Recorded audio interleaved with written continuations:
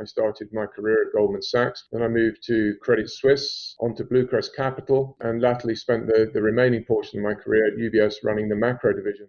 In order to survive, I needed to be incredibly single-minded. I developed a mechanism of parking stuff, i.e. the ability to shut off emotions. This has been useful in some respects, that I was able to act as if I had a suit of armor on because I didn't feel bits and pieces, and probably gave me an edge here and there in my career. But what it wasn't good for was personal relationships and my ability to, if I don't want to engage with someone, I have an ability to shut them out.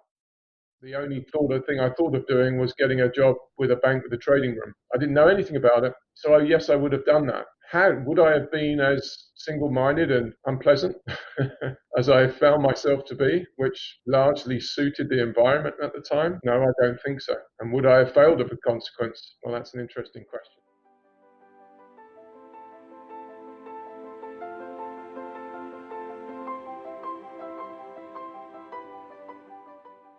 Today, our guest is David Tait. David has sat at the top table of the trading world. He started his career at Goldman Sachs in the mid-1980s, where he quickly established himself as one of their top FX traders.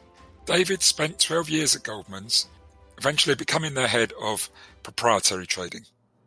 David went on to have an illustrious trading career, which involved stints in trading and risk leadership at firms such as UBS, Credit Suisse and Bluecrest Capital. Today, 3.5 decades on from when he started, David is CEO of the World Gold Council.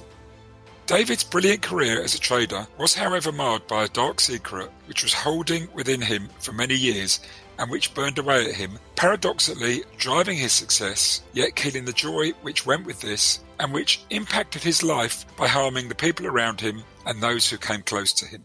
Later in David's career, after a series of traumatic events which saw him try to take his life and nearly lose the people that mattered most to him, David started to come to terms with his past. As part of this process, David became a prolific campaigner and fundraiser. As part of his efforts to raise money, he started engaging in a series of activities which included 5 successful ascents of Mount Everest, one of only a handful of people to have achieved this. David's efforts to date have raised over £1.5 million, equivalent to over $2 million, for a number of children's charities. David has done 2 interviews with us, which have coincided to help promote a major new British film about David's life called Sulphur and White. The film, made by one of the industry's top directors and with an all-star cast, had a royal premiere last week and goes on release this week at the Everyman chain of cinemas across the UK. In this first interview, David tells his story in his words. He shares some insights into what it was like to be him in this world and how he dealt with the dark secret of his past. He also describes how this fueled his trading success, but also his life's failures. We are conscious that our usual audience of traders and investment professionals may find the subject matter somewhat off the beaten track of our normal interview themes and topics. However, we ask you to stay with this as the relevance of this unfolds as David tells his story. To put some more flesh on that last sentence, as anyone who's ever been a trader knows, it is a fully immersive experience. Your work as a trader and your life are inseparable. There are some jobs where it is relatively easy to separate work and life, but anyone who's ever traded will tell you that trading is not one of them. As a trader, you bring your whole self to the role, and your whole self is formed from every stage of your past, much of it unconscious and hidden from view. And when you leave the office or depart from the screens, you never fully leave the role. And there are many wives, husbands, and partners of people who have worked in trading who will have their own experiences of being on the other side of a trader's life. There will also be many people listening from other areas and fields, and we are aware that many of the themes in this interviews are universal and can be applied to people from all walks of life and professions. Before the interview, a quick thank you to our sponsor, the Society of Technical Analysts, the STA. The STA is one of the world's leading bodies in the field of technical analysis education. They deliver world-class diplomas, programs, and technical analysis courses. You can find out more about them and their services by visiting their website, sta-uk.org. Now, on with the podcast. Well, today we welcome David Tait to Alpha Mind Podcast. David has a journey that has been so interesting that a film is about to release about it. And I think we're here very much today to hear of this journey, some of the real life challenges that are within it, and how that steered to some extent how David has evolved and how he is today. The film that's going to be released is called Sulphur and White. But we welcome David, and David, we're looking forward to this chat with the twists and turns, and I'm sure the audience will be hopefully inspired by some of the critical messages that come out of this chat today. So we welcome you to the podcast. Well, thank you. I'm very grateful for the opportunity to spread this message. And perhaps it's probably worth just a quick overview about where you are now, perhaps what you're doing now, and perhaps a bit of a glimpse as to the journey that you've been on. And of course, we can go further into that as we go through this discussion today. Yes, sure. I am currently the CEO of the World Gold Council. I took over this in January last year, officially at the end of February last year. It's a fascinating departure. I spent 35 years in investment banking. I started my career at Goldman Sachs for a dozen. Then I moved to Credit Suisse, onto Bluecrest Capital, brief stint at Peloton Partners, UBS, and latterly spent the remaining portion of my career at UBS running the macro division, rates, commodities, FX, and all the e-businesses before leaving there in the middle of 16. I contemplated returning to the city, but at the same time, I spent an enormous amount of time getting rid and firing an awful lot of people towards the latter part of my tenure. And I frankly didn't relish with the capital constraints that were being imposed on the institutions, having to go through all that again. And so I was very lucky to have the World Gold Council approach me. It was a very fascinating job. I get to look down giant holes, play with very giant orange trucks at one end of the spectrum, and the vast other end of the spectrum, I get to talk to really nice people like Mark Carney and Andy Haldane. So the overarch is a fascinating role, and frankly, in many respects, far more interesting and less binary than my original job was. So very happy. In terms of this journey, yes, well, this is obviously outside the remit of my job, but at the same time, it's had some bearing on it and has been influenced by it in many ways. When I was a kid, something dreadful happened to me when I was around about 10 years old. And during the course of my teenage years, there was awful lots of angst and struggle. But finally, I ended up getting a job when I joined Goldman Sachs in the early 80s. During the course of my working career, in broad overview, I started making donations, doing sponsorship events, making donations to the NSPCC very discreetly. I think the very first thing I ever did was abseil down the outside of the Citibank building in Lewisham. I decided to do it face first to raise more money. And hence it went on. There were similar things. I tried racing cars, but was more adept at crashing them. I was throwing myself out of planes, skydiving, doing all sorts of things, generally trying to kill sheep from a great height, as my friends used to call it. Until eventually I stumbled across, while I was sitting at my desk at Bluecrest Capital one day, I watched a contingent of Chinese climbers summit Everest in 2003. And they did it with great fanfare, and they broadcast in glorious color from the very summit, and that was 50 years celebration of Hilary Tenzing's first summit and Her Majesty's the Queen ascension to the throne, coincident dates. And I looked up, looking for my next vehicle to raise money for the charity, and I thought, okay, that's what that's going to be.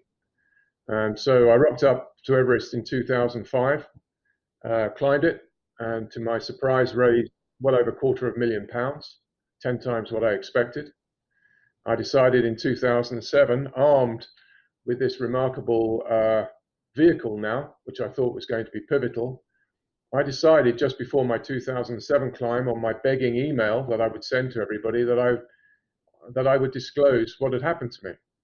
And I think the reason I disclosed it was because I realized finally I had a chance to make a difference with the story, and I had a chance to raise vast amounts of money if I got this right for the charity. So all I did was, on the bottom of the email, I said, please help the NSPCC, because I was one of those children.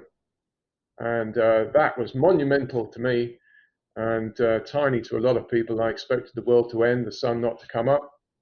But when I walked in the office, nobody so much as flinched. I did the climb, very successful, came back, and because I was a bit physically beaten up, I had a few months off to recover, and I decided to try and write my story down. And so I wrote 7 or 8 chapters of climbing, the 2007 climb, and I wrote 7 or 8 chapters of personal, idiosyncratic stories from my past that I thought, in my mind at least, mapped back to what happened to me as a child. And I wove them together, I alternated them, such that when you arrived at the summit in the climbing story, you arrived at the low point of the personal story. Well, I thought that was utter genius. Handed it to book agents who thought the exact opposite. They said, could you please get rid of all the climbing because it's really boring, but could you please write us 15 chapters of personal because that's what we're interested in. I declined. But that manuscript, long story short, ended up in the hands of a guy who wanted to make movies. And here we are, some 11 years later, with the Royal Gala, I should say, Royal Gala being held on the 27th of February in front of Her Royal Highness, the Countess of Wessex, and all other city dignitaries. A list quite extensive, people who have helped along the way, including Mr. Spencer, Michael Spencer, who handed me the ICAP floors for 6 straight days of filming as an example. So yeah, an amazing groundswell of support behind me, which I'm immensely grateful for. Wow, that's quite a story and quite an introduction, and thank you. And just a very small mention and a thank you to my great friend and one of your ex-work colleagues, Yasser Delau, who introduced me to you. I just feel we need to mention him. He's, he's a very, very old friend of mine. We used to work together. He's a big supporter of your work and the film itself. And I think he told me he's managed to get himself a ticket to the premiere. Yes. The self-proclaimed Barry White of foreign exchange, as he calls himself, which I found hysterical when he first did that. He's been a great friend of mine for donkey's years. He's the only person who looks after me and insults me at the same time to the nth degree. It's I think we probably all know that, but frankly, I've lent on him in many ways, both professionally and personally throughout my career. He's an amazingly qualified, smart individual. And to be honest, he's the only person who could probably compete with my wife as a counsellor. I think he doesn't realise it, but he is a fully qualified, bona fide counsellor, but doesn't know it. His support has been foursquare. And yes, you're right, he did wangle himself 2 tickets to the premiere. Yes. I worked with Yasser at Credit Suisse many years ago. In fact, I was there when he joined, and right. He was placed next to me, and it was the start of a long friendship. And as you're saying, he's got this amazing ability to both make you laugh and insult you all in one sentence. Rare skill. True. It's a unique skill. Yeah. Yes. Anyway, moving on. Can you tell us a little bit about the movie? Yes, Soul from White. It's an unusual name, and it was derived by the writer, a lady called Susie Farrell, who I sat with for hundreds of hours, to be honest. I think Susie Farrell, apart from being a gifted writer, also doubles as an MI5 interrogator, because she managed to extract the DNA of the story from me over thousands of hours. She wasn't content with any faffing around or me trying to glamorize it into sort of a James Bond style story. She cut really to the quick. Sulfur and white is a type of butterfly, and when I was a kid, when I was 10 years old, I was locked into a into a storeroom of a shop, and I was the store owner had seen me try and steal a bar of chocolate, and when he saw me do that, he asked me to put it back. As I turned to do so, I was punched from behind in the head. I ended up on the ground, and my clothes were all ripped off, and I was raped by him. Over the course of the subsequent few months, him and his friends used me in this room for about, I think, as I remember it, 4 to 5 months. It was definitely the whole summer before my parents found us a house and we moved away. These butterflies could be seen on a bush outside the door of this store, and I used to focus on the butterflies to distract me. And so, yeah, that's where the name comes from. She stumbled across it in many respects. I remember mentioning it during the discussions, but the rather beautiful name is also incredibly poignant, because sulfur, on the one hand, infers hell, and white infers heaven. And purely accidental, but I do think she has landed on the most beautiful of names. And luckily, it's idiosyncratic, so largely doesn't tell you the story before you show up and watch the film. So you've almost got the events you've described have then gone on to, I suppose, shape every part of your life. Yeah, it creates a type of person. To be honest, you go through your teenage years, you wonder, as you learn what's happened to you. At first, you don't understand really, but somehow, some way, you understand that it wasn't good, and then you understand the mechanics, and then you start worrying, and of course, my father was involved in this, and so we lived in a house together. My mother discovered him at a later stage, which, as will be shown in the film, it's all perfectly narrated in the film. And eventually, so I cut him out of my life for a very long period as I grew older, and my mother as well, which I regretted enormously, because she became immensely ill and died as a consequence of it, which I firmly place the blame for that at my own door. And of course, we have Dougray Scott in the film playing my father bravely, I have to say, and Anna Friel playing my mother. And she captures that role to a T, I have to say.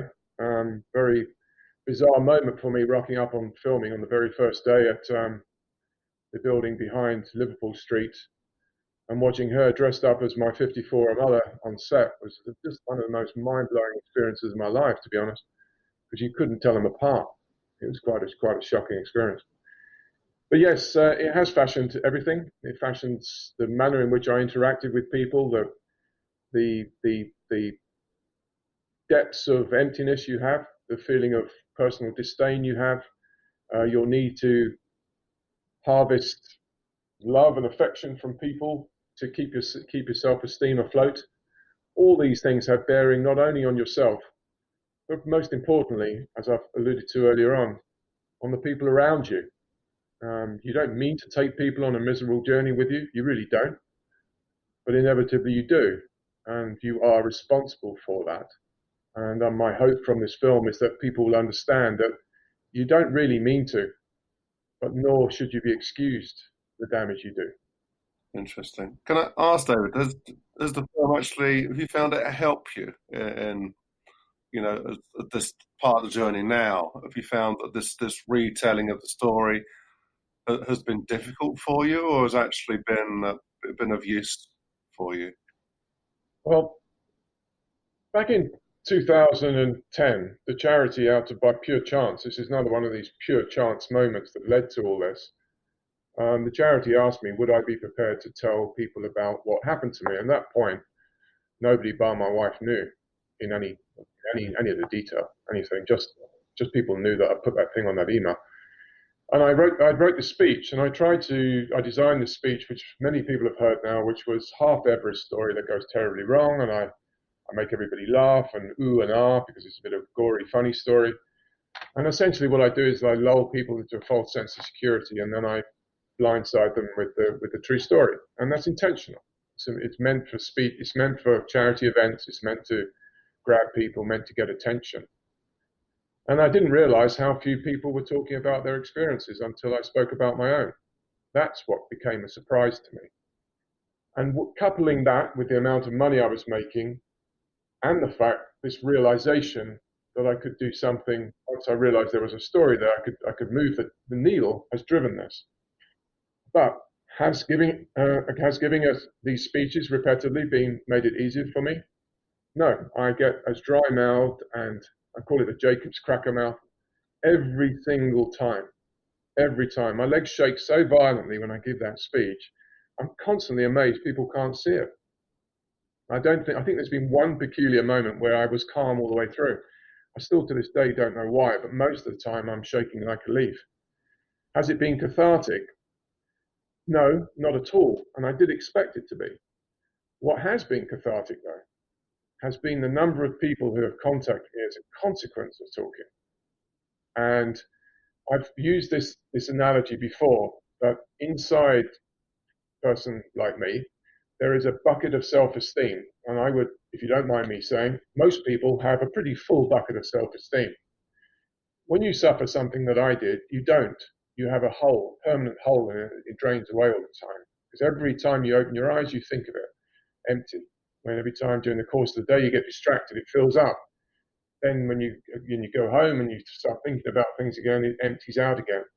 And what I found, that climbing Everest in 2005 filled my bucket, and for some reason it stayed full for 6 months. So I thought, I'm onto something here.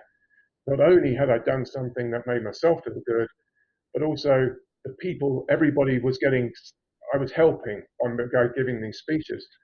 And I can say, largely speaking now, that bucket has been sealed, but it's been through the self-worth I've derived from the good, and it sounds terribly holier than thou, it's not meant to be, from the good I've actually managed to do. Every time I give a speech in front of 600 or 700 people, probably 40 people on average come up to me in tears saying, thank you, I've not had the confidence to say anything, but thank you for doing it. And I never expected to be virtually, I only know 2 other people who talk about their experiences. I've only seen 2 other people do it. And I find that understandable, but the low number is still a bit of a surprise to me. And so I became trapped. They asked me, I said, yes, I did it. I spoke. And then, of course, I couldn't stop. The same way I couldn't really stop climbing that daft mountain. I kept going back. Do I like climbing? No, it's horrible. It's cold. It's miserable. I'm lonely. But, you get it done. You come home, you raise the money, you shout, you scream. And because I was raising so much money, I felt I couldn't really stop. And then 2017, actually, I think my sell-by date was reached, because I think having climbed K2 in 15, when I went back to do Everest, most people went, oh, for God's sake, give it a rest. And the interest dropped away completely. And they gave me an opportunity to actually stop, thank God. So yes, it's helped, but not in the way you would imagine. I'm so moved by what you've been saying. And I'm pretty sure our audience out there will be as well. I'm just thinking as you're talking here, you've talked to audiences about this. You've raised a lot of money and had film made now about this. But this is you in your own words now, talking about this. And I mean, there feels something very powerful about this. And you said earlier on, or just a few moments ago, that when you've given talks, you've had people come up to you occasionally, not very often.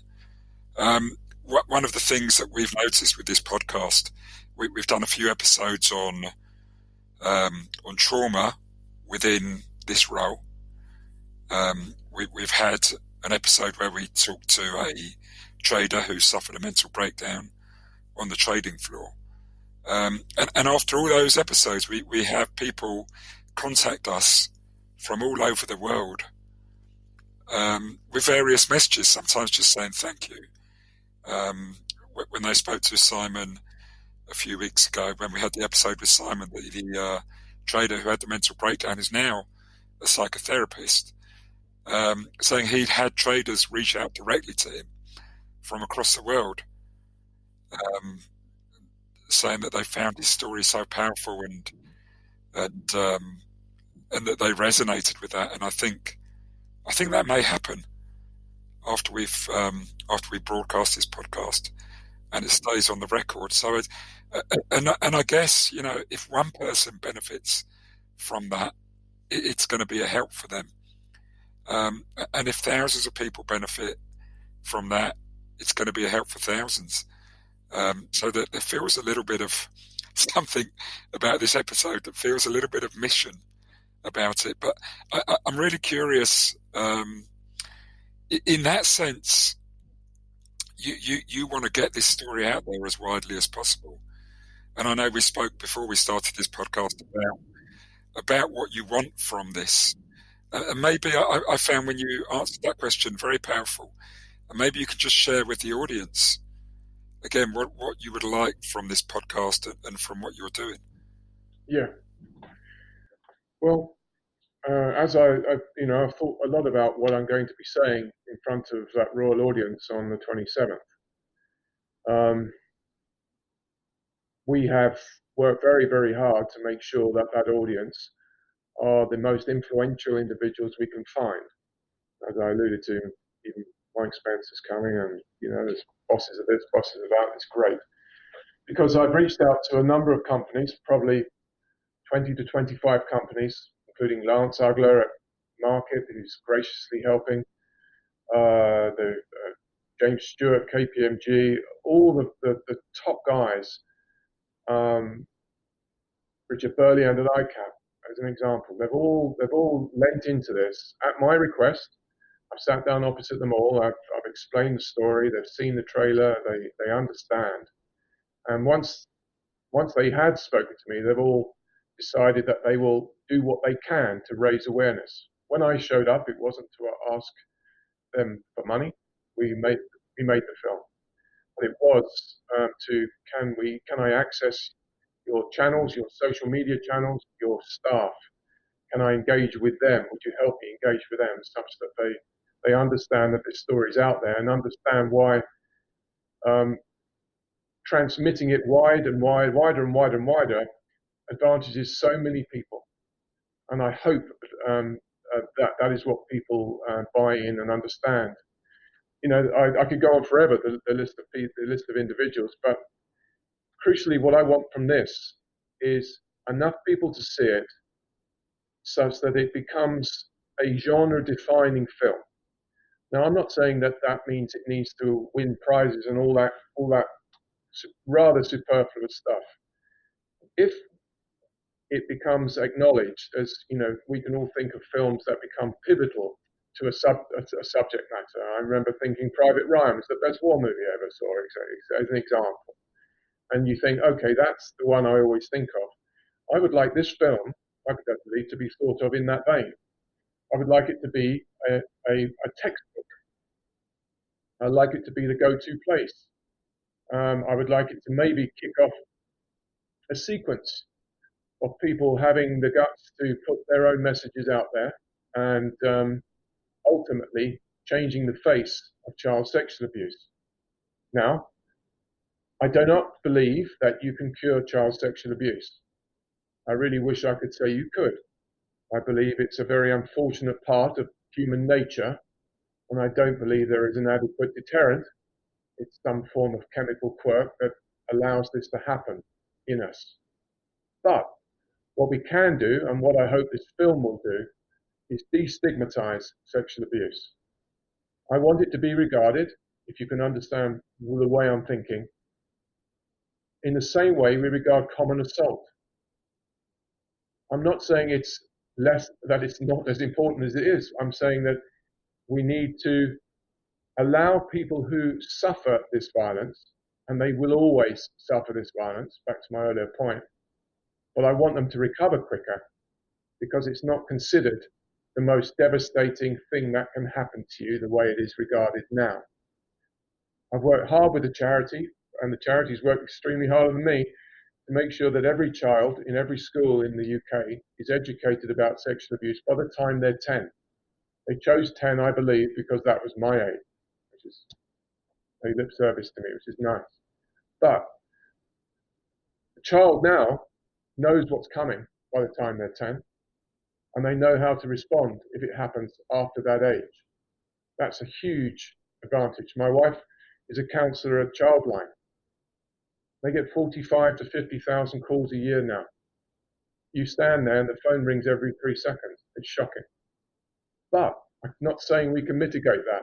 We should try, but I'm not saying we can. But if we can make people understand and get help earlier, you don't have to go through 30 to 35 years of misery, which I largely went through on a personal level.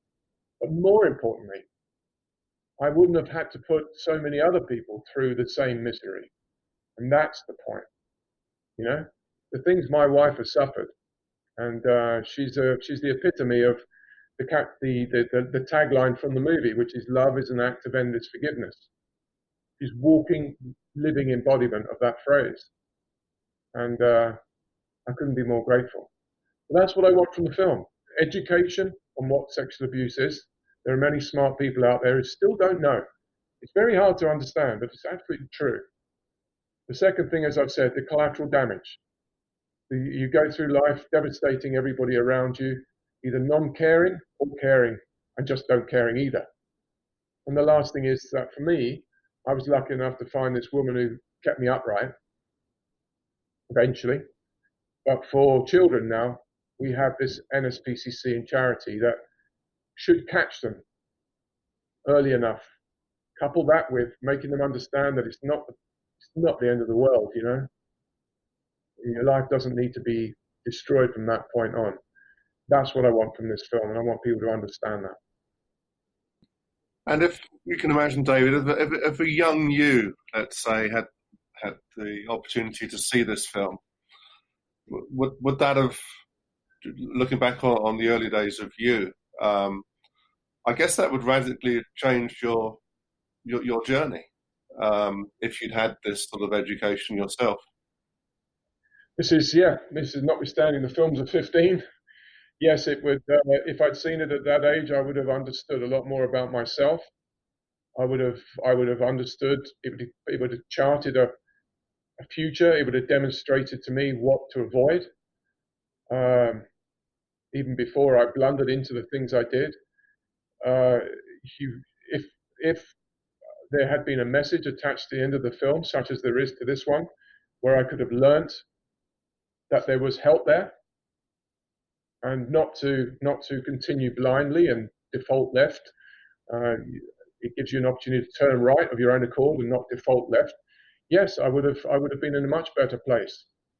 And certainly the people who have been unfortunate enough to blunder into me over the last 30 years would have been in a much better place too. Do you think you'd have got into a city role? Yes, I do, because I would have gone, yeah, because my father was in the city, and that's all I knew.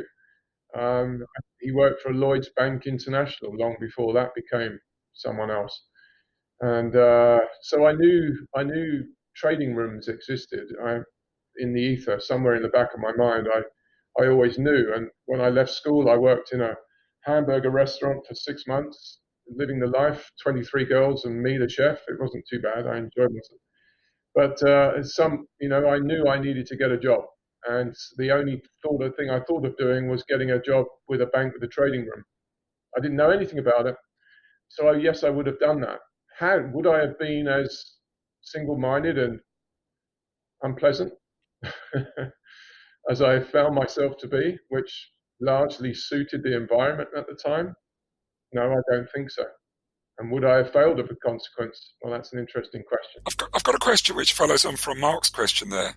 My own mentor as a coach, and my own coach when I was a trader, was a guy called Peter Burdett.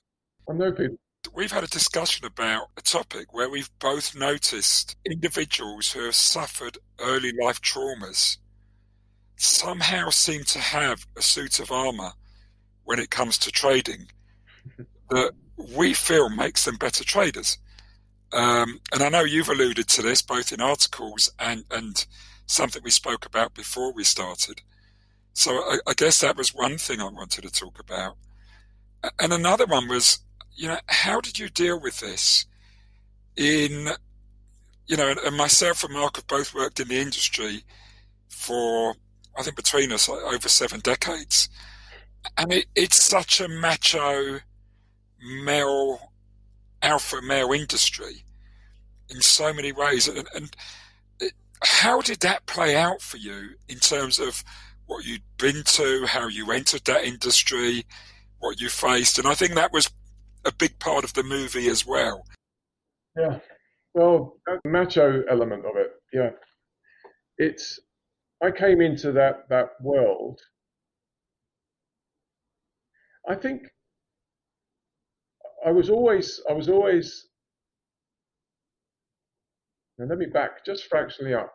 In order to survive the suit of armor, I needed to be incredibly single-minded.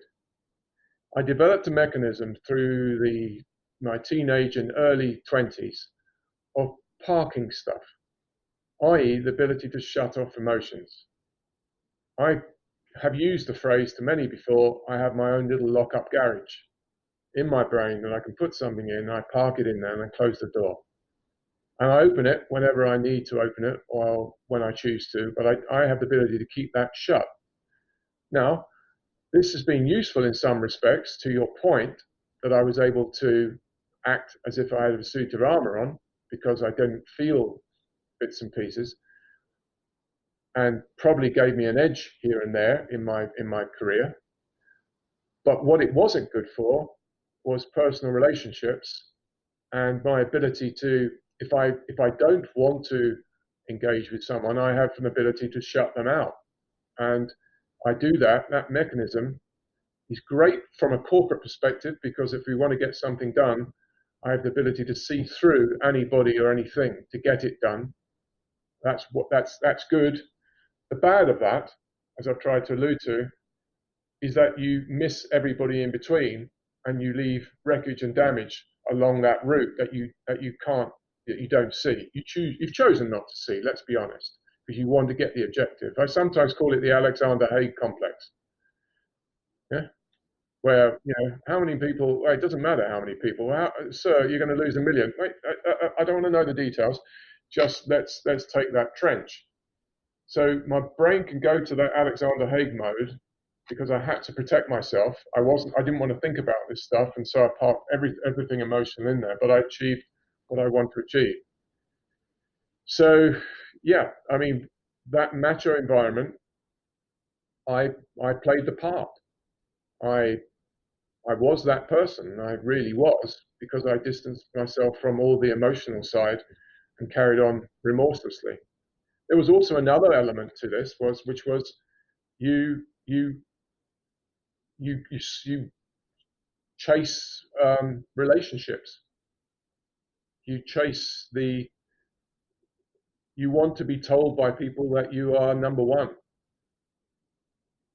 You want to be regarded as number one, and by women, and so that was very much in tune with this macho element. I certainly didn't look out of place in that environment, to say the least.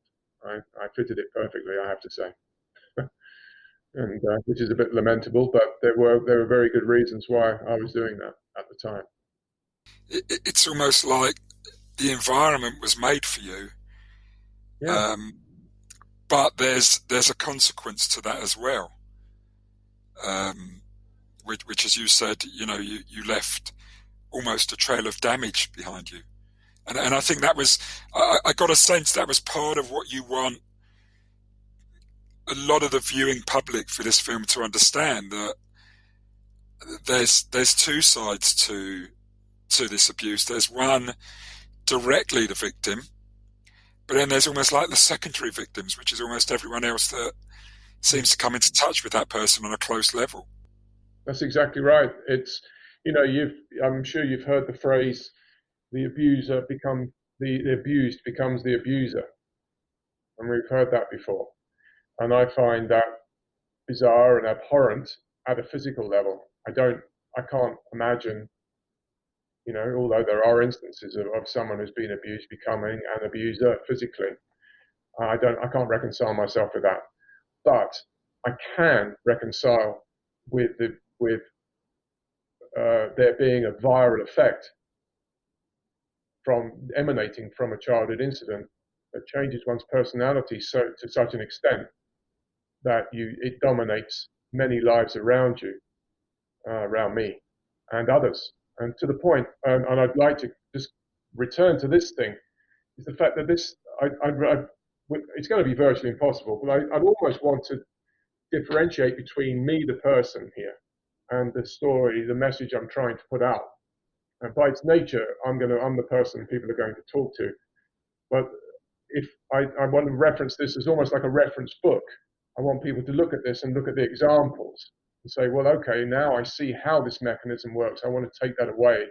It's not about David per se. It's about that's what happened. Look at the repercussions this guy had. He was lucky enough to have this amazing woman, but in real terms, now we have the charity. And that's what but I think the bit most people do not understand is that middle portion, that viral effect and the damage it has on so many other people's lives. And, how awful a parent I've been and awful a husband I've been at times and all those things. And yet I'm sure there's probably a million families out there right now struggling with this who I'm hoping, if not more, who I'm hoping will be able to cross-reference with this film and find some comfort and some solace in it. The aspect that gets forgotten, the secondary sort of victims of what happened to you or what happens to anyone. And as you say, you don't just want to make this about you. You want to make this, I suppose in a sense, you're the focal point for this, but for people to go out and think, that there are potentially a million yous out there, and some of them, I suppose you got very close to taking your own life, and but for the intervention of a couple of policemen, that there are so many people that face this dilemma, and I think who have, I don't know, does life become so unbearable, or is there something else? I mean, is it you look away from the pain you're inflicting on others? I don't know. But it's such a great point that you're raising it, and yeah, I mean, I very much regard myself as all in, to coin a poker phrase at this point. The mental health elements of this couldn't be raised at a more important time, which is more luck than judgment. But hopefully someone's looking over us and looking down on us, and making sure this works. But yeah, I did back in many years ago now, 93. I think rocked up at Beachy Head one morning, having lost my family and my mother the same weekend, and my mother basically starved herself to death. And it was just one of those moments that you do confront. And I showed up at Beachy Head. I got myself a cup of coffee at this little cafe, and there was this little piece of paper on the wall that was raising £200 for charity, and they'd raised 50. And in Goldman Sachs style largesse, I gave her 150 quid to fill it up, and took the coffee, sat back down, and walked out. And this lady had called the police, thinking that £150 was my last will and testament, and I think she was probably right. And long story short, I ended up in this police cell in Eastbourne with a clock that chimed every 15 minutes. And it seemed like I was in there for years, let alone one afternoon. And during the course of that afternoon, I had to confront a number of things. One of which was I was at the cusp, having sitting in front of this delightful doctor. I was on the cusp of losing absolutely everything. The juxtaposition of worrying about the fact I was suddenly about to lose everything, sitting in this cell, and having been an hour ago standing on a cliff didn't pass me by. But I'd realized in that moment that I didn't want to depart, and in that moment I was going to use what had happened to me, like I said, as a weapon. I was not going to let those people from the past in that room continue to dictate to me. But in all honesty, was it an epiphany? Was it bravery? Was it heroism? And it turned the corner for me? No. What it was downright terror. I was sitting in a police cell, pleading with them to let me continue with my life. And it's only when you decide, when you're confronted with something so brutally austere as that moment, that you realize that you're making a choice whether you want to live or die in that moment. Not on the cliff, but in that cell. And I did. I realized then I did. And that they captured that beautifully in the film. I think I was immensely pleased with what Julian Gerald had created there. They captured it perfectly, and then I got my act together. And I've always looked back upon that point as, I decided in that moment, more than anything, that I would never, ever, ever, ever, ever give up on anything ever again, no matter what it was. And that doesn't mean to say I wouldn't fail at anything. You do. But it doesn't mean I would never give up on anything ever again. And I think is an important thing for people in my circumstance to take away as well. You get these shots at life, and it's only when you realize you almost didn't have it that it becomes valuable to you. So yeah, it's in one respect that was probably one of the hardest filming days, because it was humiliating. At the same time, one of the most important parts of the film. It was then that I started really dedicating to thinking more about the charity, writing checks as I earned more and more. It was nice, helpful. I would do different things. Like I said, I've done motor racing badly, skydiving badly, most things badly, but you don't have to do them well to raise the money. You just have to keep throwing yourself out. And then, of course, about in the early 2000s, that's when the climbing started, when I started to run out of ludicrous things to do. I found the ultimate ludicrous thing to do, really, which was schlep up and down a giant rock. But I found that mentally, I was in a better place. It wasn't an overnight transformation by any means. I re-met Vanessa in 1995, again, just a couple of years after this point. That was like being injected with happy fluid, because that's what she does to people. And she sent me a card on Valentine's Day. It did make me laugh. Which said, "I'm one in a million." Which, with the truth of it being that I'm certain that not one day goes past that Vanessa doesn't think, "I wish I'd chosen one of the other 999,999. I'm certain of that. And I think in her quieter moments, she will own up to that. But she didn't. She chose me, and she got stuck with me. And I'm immensely grateful. But those years up to 2000 were fun, were buoyant. I moved, set up a hedge fund with a friend of mine, Simon Gillis, very good friend of mine, who's coming to the premiere. I lasted a year because I'd gone from being a very large wheel, large cog in a large wheel at Goldman Sachs, the focal point of the room, the dollar mark trader, the proprietary trader, you know what it's like. Total alpha male, alpha squared male, to be honest. And suddenly I was sitting in a 4x square office in St James's, listening to Simon snore most of the time. He won't mind me snoring. Yeah, and I couldn't do it, and it wasn't that. It was just I was used to more interaction. It was a fantastic year, but I was used to more humans, and I had too much time to think. I think that might be what it was. So I ended up back at Credit Suisse, running the proprietary desk there, which was great. Back in an environment I knew and loved, honestly. I fed off, I should say, really. And then Mike Platt and Bill Reeves sucked me into Bluecrest at inception, just after inception, which was rather nice. 6 or 7 of us in St James's, Jermyn Street. And of course, my life was completely and utterly 101 miles an hour every day. But the bit I always struggle with every day, almost now, is the bit between when I finish work and I go home. It's when it stops. And I've got to find something else to think about. I'm good when I'm frantic and busy and literally my bandwidth is stretched. I don't have time to think about stuff. But ironically, the hardest bit is between my station and my house when I get stuck in traffic in the car. That drives me mental because all I've got is my own head to think.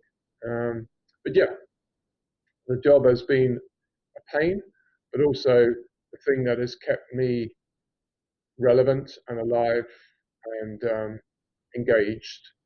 And I have a lot to thank it for, not least the money, that goes without saying. I've met some incredible people. I have been blessed with some incredible bosses over the years, most notably, I would say, Mike Platt and Bill Reeves, who are incredibly generous men with their time as well as their finances for sponsoring me. Carsten Kingetter at UBS, a stunning individual, one of the kindest, and Gail Dubrissard at Credit Suisse. And they know I mean that. I'm not just saying it. I've got no obligation other than they're now my friends. But incredibly broad-minded individuals who let me disappear, throw myself up a mountain, come back once every 2 years, raise a ton of money, engage people in the firm. They knew also, I think, that it gave me an opportunity to, I don't know, reset my brain a bit. Incredibly kind individuals, and a credit to the industry, if you don't mind me saying. Yeah, and I think that's a major point in terms of managing oneself, to have these social networks and this social connectivity, and not being sort of isolated or sort of inward focused, but having a connectivity to everything that's going around you. Probably was part of, or almost certainly, the ongoing healing, if that's the right word. You mentioned earlier on that this job is 100 miles an hour. It's full on. It does completely stretch your bandwidth. And then you go to these quiet points, and it's interesting for me because I guess, not, and this is where many people may not understand, the quiet points, if you're someone who perhaps hasn't suffered a trauma, fortunately, you're not going to have these thoughts and these reflections rush in at these points. And it sounds like that may have been part of your challenge. And therefore maybe you needed tactics which you developed to work with that. And I know this is something that Mark does in his work, where he does corporate mindfulness, although he calls it mind fitness, which is really how to manage the mind in a way that strengthens it and makes it capable really to manage yourself every day. And it sounds like that must have been a big part of your challenge and a big part of your personal battle. Yeah, I think Vanessa is probably the person who has had to suffer through that, almost a split personality. I mean, I suppose she must see it. She often says, "I get the real you. The rest of the world gets, a different version." Like I come to work, I'm fully engaged. I'm performing a role. And I think that the important word is performing. I think you do. I think you at work, you act in a certain manner. And I would say that most people, when they get out of work and they get home and they get changed and they plonk down, and for want of a better expression, they shed the any pretense and whatever it might be, any image. And probably your wife knows you better than most people outside the house knows you, sort of thing. That's what I'm saying. And but for me, instead of my transformation being a suit to a set of sweaties and a TV and a drink, I would generally plummet. Historically, to a level that I could totally imagine that was very testing for her. And of course, all she got was the miserable so-and-so coming in through the door. And by miserable, I don't mean miserable in normal person's terms. I mean, frankly, the mood of the house would change. And I'm saying that in general, I think that probably happens in most households, but at the margin, probably not a lot of difference between the work and the down. Definitely a different person. You shed the person you are at work sometimes, and you reveal yourself. You're at home. You're a different guy. We're all a bit different when we get home. That's an important point, though. We talked about this mental health earlier on as being an issue that many people suffer. When I coach, I coach people now. I coach traders and managers, and I try and ask them when I start working with them if it's possible to have a short conversation with their wife or their husband or their partner, just to try and get their perspective on the individual, because they'll know that person in a different way.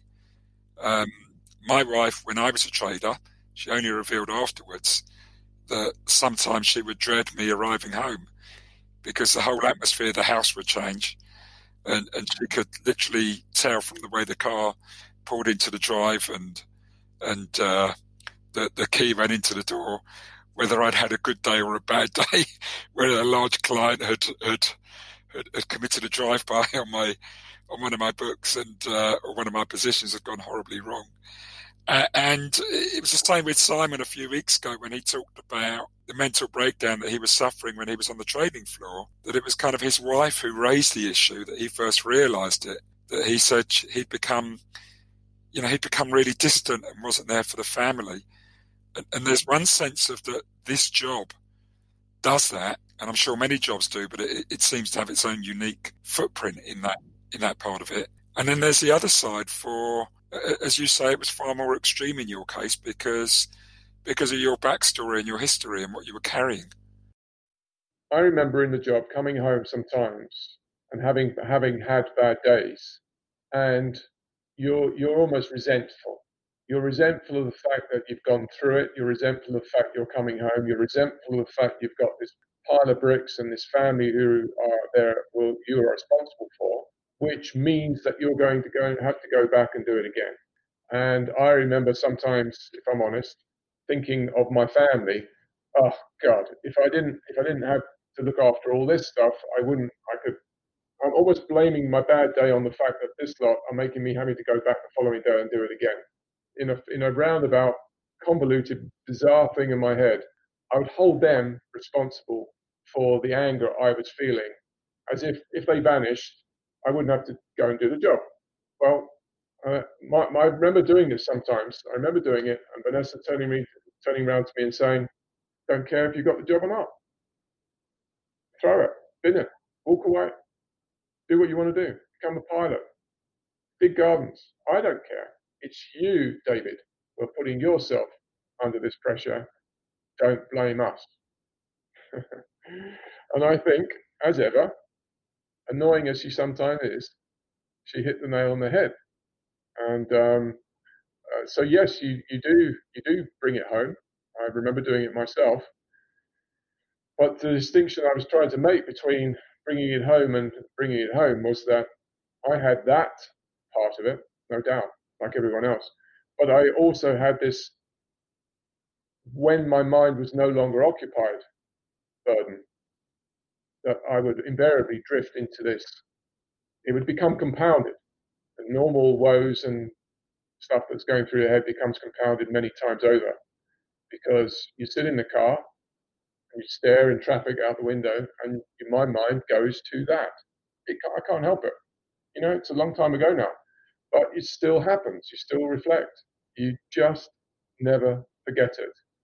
And it comes with its own sets of feelings, which are, I'm not sure the words have been described that are adequate to describe the way you feel about yourself. You should be brave and wise enough and smart enough to be able to say, "Oh my God, it wasn't my fault. Yeah. All that explanation. Physically, it's over, but there's still this unique feeling inside you can't shed." Did you ever think, at those points, these other people have no idea what I've been through. How dare they talk about X to me or worry about such minor things? Or yeah, I would say probably latter years, particularly the last 5 years at Credit Suisse, when I was sitting in boardrooms or governance committee meetings, stressing about capital or lack of it at Credit Suisse, and and I'd be sitting around boardrooms with watching very nice ordinary people going grey with worry over their CET1 ratio and their risk metrics and their VAR this and oh my God, what are we going to do? And equities wanting more capital over here and RWA over here, and I was arguing to people losing years of their life with this panic. And I would sit there sometimes and I'd look at them and would be thinking exactly what you just said, which is, you guys have got no idea what you're really saying here. How trivial in the grand scheme of things, what it is, this discussion. It's important, it's a job, but at the same time, you've got no idea how silly this sounds to me. I got the job done, yeah, but it's a function. That's what it is. You know, I can't relate to you with that. In that sense, I can only have well, I can relate a little bit when I lost my sister about 20 years ago. She died well before her time, and that was what happened to me at that point. Everything else felt unimportant, and you know, it was like, you know, I carried that around with me for quite a long time, that, you know, what you're talking about really doesn't matter, but it does matter, you know. But it doesn't matter. Yeah, you're right. And you know, you learn a different set of priorities when you've gone through something horrendous. You just do. And you know, it would be a combination of thinking about my childhood and stuff that none of them knew about. And you know, I've been up and down Everest 5 times, and many of my friends have died around me, and holding bodies and bits of body. And when you go through extremes, whether it be personal or whether it be extreme event like climbing and all that sort of stuff, arguing about CET1 ratios and RWA doesn't feel very important. You know what I mean? We're very, very delighted that David came on the show today and literally opened up his heart to, you know, the story. Some shock in there. I mean, I think we all perhaps shed a tear during just listening to some of those things. And so we should, you know, and I think it does, I think, reflect that, you know, out there in society, there are a lot of people that have been in this situation and perhaps have not told their story or shared the story. And I think this just shows that actually sharing these things and telling these things can actually help to heal, perhaps, if that's the right word, but also to help you sort of move on with different purpose. And this new purpose that David has, understanding the important things in life. And of course, we laugh at the RWAs and the such conversations that we all know about that go on in the city. And actually, there's bigger stories out there. And the bigger story is all about us in our roles in family and society.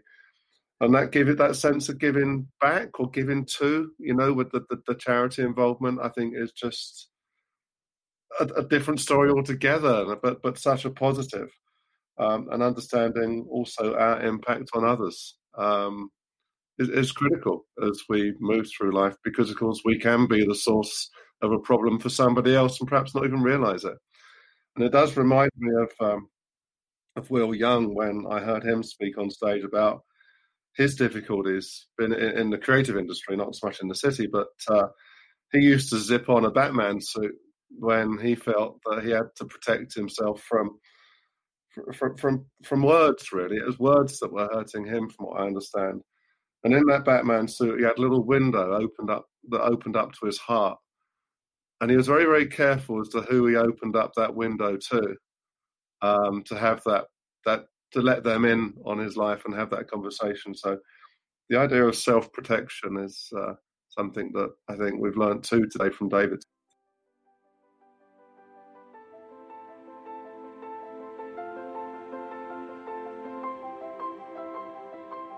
thank you once again to David Tait for being so open, giving, and brutally frank. As a reminder, the film about David's story is called Sulphur and White and goes on general release in the UK this week at the Everyman Cinema Group. I was fortunate enough to attend the premiere last week, and it really is a special, brilliant, and incredibly moving film, and with some great scenes from trading environments, which many of our audience will relate to. I'm not sure if there's an international release planned at this time. However, if and when there is one, we will make sure all our followers on social media are fully informed. All profits from this film will be going to the National Society for the Prevention of Cruelty to Children, the NSPCC. And if after listening to David's harrowing story today, you feel like making a donation to this fantastic cause, you can go to their website, nspcc.org.uk, and make a donation. Or you can go to Childline and make a donation to them.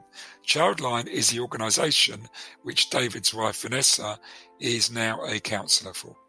We are aware from previous podcasts about themes such as mental health and trauma in the workplace that powerful and strong feelings can be evoked amongst our listeners.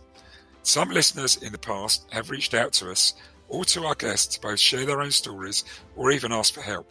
We are conscious that the theme of today's podcast may provoke deep feelings for some. If you are affected or impacted by anything brought up in today's podcast, we have 2 psychotherapists who work with us and have worked with us in the past, both of whom have experience working in and with people from financial markets and with past traumas. They are available for you to reach out to if you feel the need. The first one is Natasha Lewis, and she can be reached at natashaLewisCounselling.com. The second one is a recent guest of our podcast, Simon Garcia, and he can be emailed at contact@gps-therapy.com. If you have found our podcast or any of the podcasts useful and valuable, please do take the time to rate and review us on iTunes or whichever podcast service you use. Ratings and reviews help raise our profile and allow others to find out about us. Please do also share this episode with friends and colleagues. The wider the distribution, the more people will hear David's message and the more people will learn about this vital and hugely important and under-discussed topic. They will also find out about the movie Sulphur and White, and therefore sharing this episode will help raise awareness of child abuse and its after effects. If just one person is helped or saved by this podcast, then we have achieved its minimum aim. David will be our guest for a second interview next week. The conversation in our second podcast with David is more focused specifically on trading, where he will talk more in depth about aspects of fear, self and ego in trading, topics which are always of interest to traders. And it will be fascinating for traders, both professional and retail, to hear a perspective through the lens of someone who has experienced 35 years in the hot seat at some of the world's leading trading and investment firms. If you aren't already subscribed to the Alpha Mind podcast, you can go to iTunes, Spotify, Google Podcasts or Stitcher and subscribe and follow us from there so that you don't miss future episodes. You will certainly not want to miss some of the ones we have coming up in March, which include a former Navy SEAL commander who will be talking about fear and how you can use powerful mindfulness techniques to help you better manage yourself when faced with fear and anxiety. We also have the original Wendy from the primetime show Billions joining us in the form of Denise Scholl, who inspired the character Wendy and who has been both a trader herself and now works coaching traders at some of the leading investment firms in the world and also works with people from the world of sport on the mental aspects of high performance. You can also check out some of our past episodes, including last week's episode with the notorious rogue trader Nick Leeson, which was coincided to time with 25 years since the collapse of Barings Bank. We would like to once again thank our sponsor, the Society of Technical Analysts, who this show is produced in association with. The STA is one of the world's leading bodies in the field of technical analysis education. They deliver world-class diploma programs and technical analysis courses at some of the world's leading academic institutions, including the London School of Economics, King's College London, and Queen Mary University. They also offer an outstanding home study course. You can find out more about them and their other services by visiting their website sta-uk.org.